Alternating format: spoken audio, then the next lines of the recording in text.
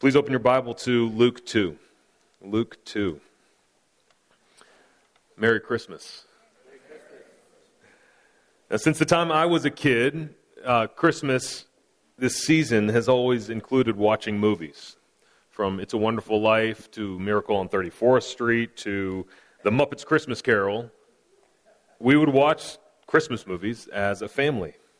Less known among the videos I watched as a kid was a VHS tape, and kids, you can ask your parents about those, that we had called The King is Born. And it was an animated retelling of the birth of Jesus that was produced in 1987. Now, whether my parents realized it or not, this video has shaped how I've thought about the birth of Jesus for most of my life. So the images from this video, this 30-minute video that we had, from Gabriel's blonde hair and blue eyes to the relationship of Mary and Joseph, these are the images that pop up in my mind when I think about Christ's birth. Now, there's a lesson for parents in all of this, but I'm not going to get into that now. My point in bringing this up is that we live in a world, and many of us have grown up with stories where the birth of Jesus Christ is very familiar to us. The cast of characters and the narrative, they don't really bring any surprise. We know the details and we know what to expect. But over time, something has happened. Many of the details that we've grown accustomed to knowing, that are so familiar to us, aren't actually a part of the story. We think we know it so well, but perhaps we're wrong. And one theologian, he likened this story to a diamond ring. And the more that it's brought out and worn and shown off, the more cloudy it becomes. The more dirt and dust it picks up. And so it needs to be brought to a jeweler from time to time, to be cleaned in order to see its original brilliance. And just like that diamond ring, the more familiar we are with a Bible story, particularly this story, the more we need to take time to view it as the Bible actually presents it. And that's what we're going to do this morning. We're going to look at Luke chapter 2, verses 1 through 20 together, under two simple headings. And I'm going to make comments as we go along to help us, Lord willing, see it more clearly. And as we rehearse this familiar story, my hope is that we would encounter the miraculous grace of God in this story. May its familiarity not blind us to the astonishing fact of this event that took place in history. It happens in a real place just over 2,000 years ago. It's not a myth. It's not an idea. It's as real as us gathered together in this room this morning. And our first heading this morning is this. Number one, an ordinary birth. An ordinary birth. And follow along with me as I begin reading in Luke 2, verse 1. In those days, a decree went out from Caesar Augustus that all the world should be registered. This was the first registration when Quirinius was governor of Syria, and all went to be registered, each to his own town. Now Luke sets the scene by presenting this historical fact. In the days of the birth of Christ, in those days, a decree was announced that required all people in the Roman Empire to go to their hometown and be counted. Now this decree was made by, Luke tells us, by Caesar Augustus, the emperor of Rome. Now Luke, interestingly enough, he's the only writer in the Bible who mentions the emperors of Rome. And he does it multiple times, both in Luke and Acts. Now Caesar Augustus, he was born on September 23rd, 63 BC. And he was given the name Octavian. And he had this great uncle that you may have heard of, named Julius Caesar. Now by the time Octavian was 32 years old, Julius Caesar had been assassinated, you might have heard about that, and all of Octavian's rivals had been defeated. And this cleared the way then for Octavian, the great-nephew of Julius Caesar, to become the emperor of Rome. Now, a few years later, in 27 BC, Octavian was given the name Augustus by the Roman Senate. Augustus means majestic or holy. And Caesar Augustus then reigned, as one historian described, with unrivaled supremacy until his death on August 19th, 14 AD. Now, Augustus was a powerful man. He greatly expanded the Roman Empire, and he boasted that he found Rome built in brick and he left it in marble. So Luke begins his narrative of the birth of Christ by presenting it in the context of the most well-known and powerful man in the entire world, making this decree that everyone must be registered. Now, what about the decree? Now, we know it was a sentence, but what was its purpose? Did Augustus just want to count people? Not exactly. The purpose of this registration was to tax people. Everyone had to go to their hometown to be taxed. Now, while this decree was very good news for the tax collectors, it was bad news for everyone else. And the same is true for Joseph. When he receives this decree, it's anything but some announcement of good news. It's an obligation. It's a great burden placed upon him. And we should keep this bad news in mind as we look at our next verses. Look at verses 4 and 5. And Joseph also went up from Galilee, from the town of Nazareth, to Judea, to the city of David, which is called Bethlehem, because he was of the house and lineage of David, to be registered with Mary, his betrothed, who was with child. Now Joseph, he was a poor man. We find this out later in Luke 2, when Joseph and Mary, as was Jewish custom, they go to the temple to make a sacrifice in order to be purified after the birth of a baby. But they can't afford a lamb, so instead they bring with them either 2 turtle doves or 2 pigeons. This is the sacrifice of a poor person. And responding to this decree means that Joseph must take extended time away from work, away from the way he made his living. He can't hop on a plane, he can't get in a car and go down the highway, but he has to make his way up dangerous roads on foot and travel some 70 miles from Nazareth to his town of origin, Bethlehem. And to complicate matters, he makes this journey caring for and protecting his fiancée, his betrothed, Mary, who was with child. And all for the purpose of going to pay taxes. Now, most stories we see in here today about this journey, they take a lot of liberty with the details here. If you watch the videotape that I grew up with, you would have seen Mary riding on a donkey as she was clearly quite far along in her pregnancy. The journey, it's set to music, and it's a nice and peaceful journey, subtly romantic in this video. But then the music stops, and Mary turns to Joseph saying, "I think the baby's coming." And Joseph responds, "Oh no, do you think we have enough time?" And Mary responds, "A little longer, I think." And so then Mary and Joseph, they arrive in this bustling Bethlehem, and Joseph is desperate to find a place for Mary to stay, but he's met with door after door slammed in his face. There's no room here. Eventually, one innkeeper, he offers a stable, and they go and stay there, and the story goes on with all the production quality of an animated film produced by Christians in the late 80s. Now, it's a nice story, but the problem is that it's not the story that the Bible tells us.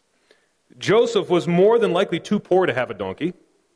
Mary wasn't on the verge of going into labor, and on top of that, the Bible doesn't even mention any hotels or innkeepers or even stables in the birth of Christ.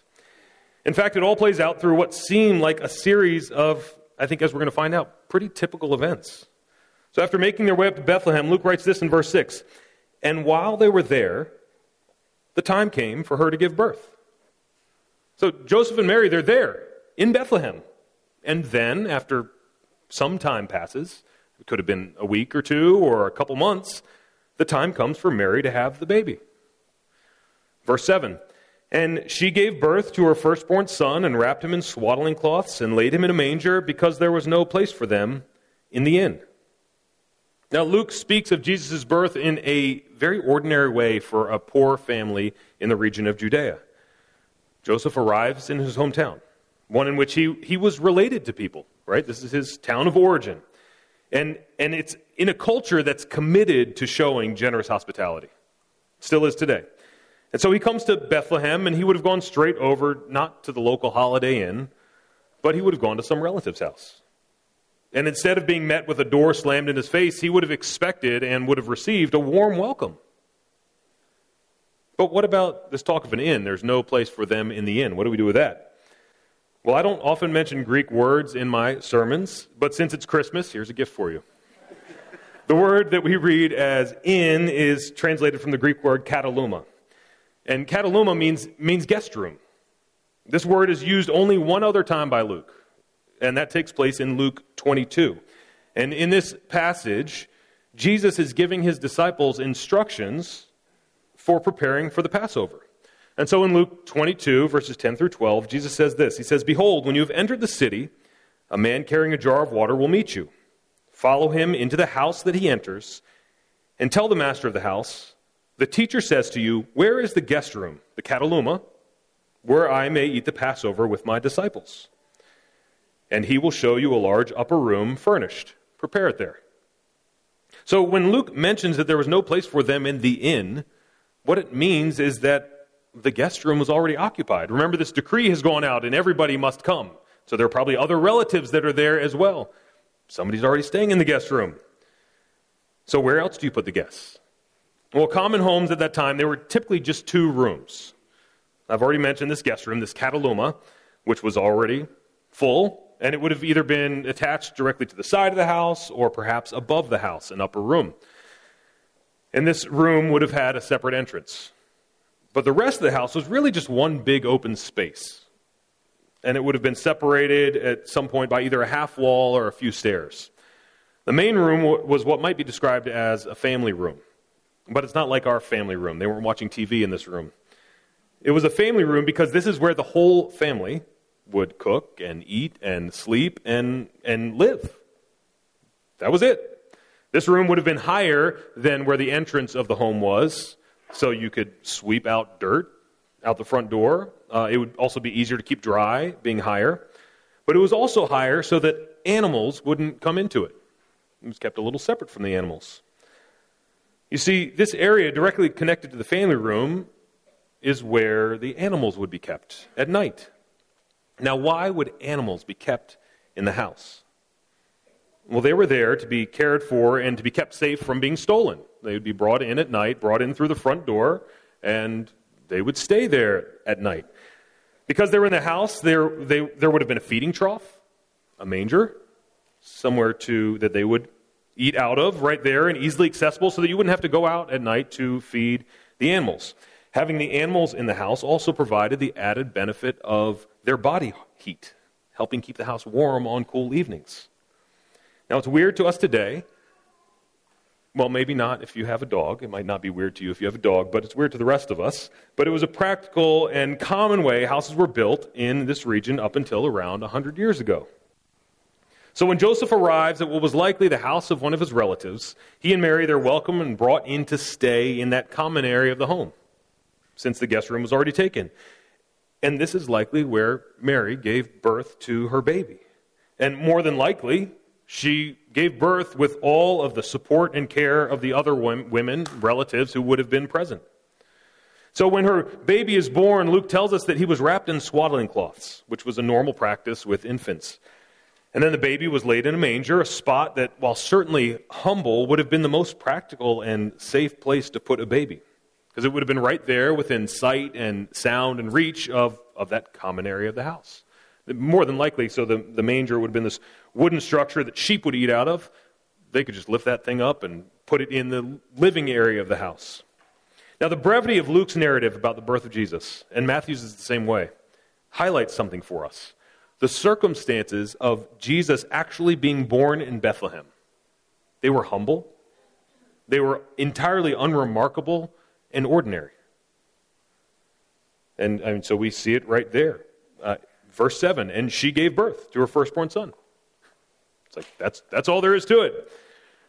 But Luke's narrative doesn't stop there. So we've considered this ordinary birth, but I want to turn to our second heading, an extraordinary Savior.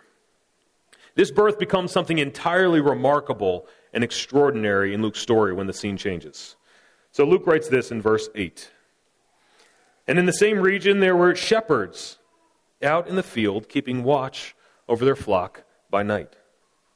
Now at the time of the birth of this baby, shepherds, they were seen as poor and lowly and uneducated people. And everyone was a bit skeptical of them. You see, they spent most of their time alone out in the open country. A dangerous area, would have been a dangerous area. They would be gone for long periods of time. Because of how unreliable and suspicious they weren't even allowed to give testimony or bear witness in a trial. They were not allowed to. Because of their profession, no one really trusted shepherds. But as this group of shepherds, they're keeping an eye on their sheep that night, suddenly something shocking happens. Look at verse 9. And an angel of the Lord appeared to them, and the glory of the Lord shone around them. And their response is completely right. They were filled with great fear. Suddenly, out of nowhere, this terrifying and hair-raising moment happens. These shepherds, dwelling in the darkness of night, on them a light shines. Where does this light come from? What is this angel of the Lord here to do? These are again, lowly, poor, outcasts of society, low in social standing. And the angel of the Lord appears to them. There can't be any reason for an angel of the Lord to be speaking to these men. But the angel of the Lord speaks and addresses them. Look at verse 10. And the angel said to them, "Fear not, for behold, I bring you good news of great joy that will be for all the people." The angel comes with this birth announcement. Now, before we think about this announcement, do you remember Caesar Augustus? We met him earlier in this narrative. Well, he was not a particularly humble man. In fact, he was incredibly powerful, as I said, and he encouraged people to actually worship him as a god. And over the last 200 years, so this is recent history, over the last 200 years, various sayings about Augustus have been discovered in inscriptions in stone. They've been discovered about Augustus that date back to this time. Now, across the board, these inscriptions, they reflect the power and greatness Augustus ascribed to himself. One inscription that dates back to 9 BC. 9 BC says that the day of Augustus's birth marked the beginning of good news for the world. The day of Augustus's birth marked the beginning of good news for the world, an inscription about Caesar Augustus. Another said that he is the father of Rome, the son of Zeus, and a savior of the common people. It goes on to say that he not only fulfilled the needs of all people, but surpassed them, making peace for land and sea, while cities bloom with order, harmony, and good seasons. Caesar Augustus was someone who openly identified himself as God and Savior, one who brought peace and hope and good news to all people. But his rule and reign, as experienced by these shepherds and everyone else alive at this time, was anything but good news. It was a rule and reign that declared one thing and delivered another. It came labeled as good news, but only resulted in bad news. But this angel comes from another world, announcing an entirely different gift.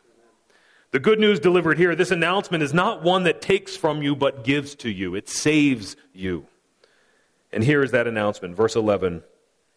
For unto you is born this day, in the city of David, a Savior, who is Christ the Lord. And while the people of Israel, they were waiting for the Messiah of the Lord, they never expected that the Messiah to come, the Christ, would be the Lord. He is Christ the Lord. This baby comes as Christ the Lord, God himself, with us now to dwell. But get this, the angel doesn't come only with words, the angel comes with a sign, a confirmation of the reality that has been proclaimed. So look at verse 12, the angel continues. And this will be a sign for you. You will find a baby wrapped in swaddling cloths and lying in a manger. This sign is for these shepherds. Through this sign, the angel is showing them that this Savior isn't only for the important and wealthy. It's not only for the famous and the powerful. This Savior comes as one poor and lowly for the poor and lowly. He's wrapped just as they were wrapped as babies in swaddling cloths. He's laid in a manger in a peasant's home just like the one they grew up in. He's not loftily at rest in a palace. He does not come as a conquering warrior. He comes as a humble and helpless child. Although he is true God of true God, light from light eternal, he comes in humility, in poverty, just like them, just like these shepherds, in order to stand in their place and save them. You see, the birth of Jesus isn't announced as the arrival of a Savior just for the rich and the famous, the powerful and the beautiful and the athletic and the perfect. He doesn't come to make the good enough better. He comes to save the lowest and the least. He comes to save the overlooked and the poor, the downcast. You see, you don't need to be a social influencer or anyone else for the God of the universe to take notice of you. Because the God of the universe in his coming, he announces his coming. Of all the people in the world he could have announced his coming to, he announces his coming to this group of shepherds, lowly shepherds, on a hillside outside of a little town called Bethlehem. And this angel announces good news to the poor, hope for all people. After this remarkable announcement, the heavens, they can't contain their silence. Look at what Luke says next. Verse 13. And suddenly there was with the angel a multitude of the heavenly host, praising God and saying, Glory to God in the highest, and on earth peace among those with whom he is pleased. Out of nowhere, and the angel appeared out of nowhere, then out of nowhere the heavenly host, this army of angels, breaks forth into praise. And this army is enlisted not for the conquering of other people or the expansion of an earthly kingdom. This army is brought out for the sole purpose of praise. Throughout human history, we've seen dictators and world leaders put on display their power and might both to their nation and to the world by bringing out their army, right? So that all might see. Here, the God of the universe enlists this army of angels, this heavenly host, to come forth, to testify of his glory and grace in the coming of this baby to a group of shepherds on this hillside. It's remarkable. Let's consider what they say. So they give to God the highest praise they can articulate. Glory to God in the highest. Glory to God in the heavens. And then they turn to the effect of this glory on the earth. On earth, peace among those with whom he is pleased. This isn't describing God's peace coming to those who please him, as if he saves those who have earned it. It means that God's peace comes to those whom God chooses to show his favor. On earth, peace among those with whom he is pleased. The shepherds did nothing to deserve hearing this announcement. The announcement came to them. And the same is true for us today. We have done nothing to earn receiving the gift of the gospel. God's grace and salvation, it doesn't come to us because we've been such good boys and girls, or we've been to church enough, or because we just have so much to offer to God that he didn't want heaven without us. He had to have us on his team. No, gospel grace comes to us in our weakness, in our sin, in our need for a Savior. And in this baby, we see that the Savior of the world has come to us. Unto us a child is born. Just as the angels could not contain their praise, the shepherds, they cannot keep silent. So they spring into action. Look at verse 15. When the angels went away from them into heaven, the shepherds said to one another, Let us go over to Bethlehem and see this thing that has happened, which the Lord has made known to us. Notice they say the Lord has made known to this, not the angel. The Lord has made known this to us. Verse 16, and they went with haste and found Mary and Joseph and the baby lying in a manger. The shepherds go and see, and all is just as the angels told them it would be. And notice that they aren't surprised by what they find, because what they see is so normal to them. The care for the baby is right and appropriate. The shepherds don't show up and be like, oh my goodness, the baby's in a manger. What do we do? Let's move him. No, they come and they see the baby lying in a manger wrapped in swaddling cloths. Mary and Joseph caring for the baby. They don't go and move them to a more suitable place to stay. They show up and find that the angel was right. This was their sign. What the Lord said was really true. Verse 17, and when they saw it, they made known the saying that had been told them concerning this child. And all who heard it wondered at what the shepherds told them. They were amazed. But Mary treasured up all these things, pondering them in her heart. And these shepherds, who couldn't even serve as a witness for a trial, became witnesses the first witnesses to the coming of Christ the Lord. Again, of all the people that have been chosen to bear witness of the coming of Christ the King, Christ the Lord, God chose these shepherds. They are the first to go out and proclaim the good news of this birth to others. And it wasn't because they were accomplished. It wasn't because they were really bold. It wasn't because they had some great ability. It wasn't because they had no fear of man.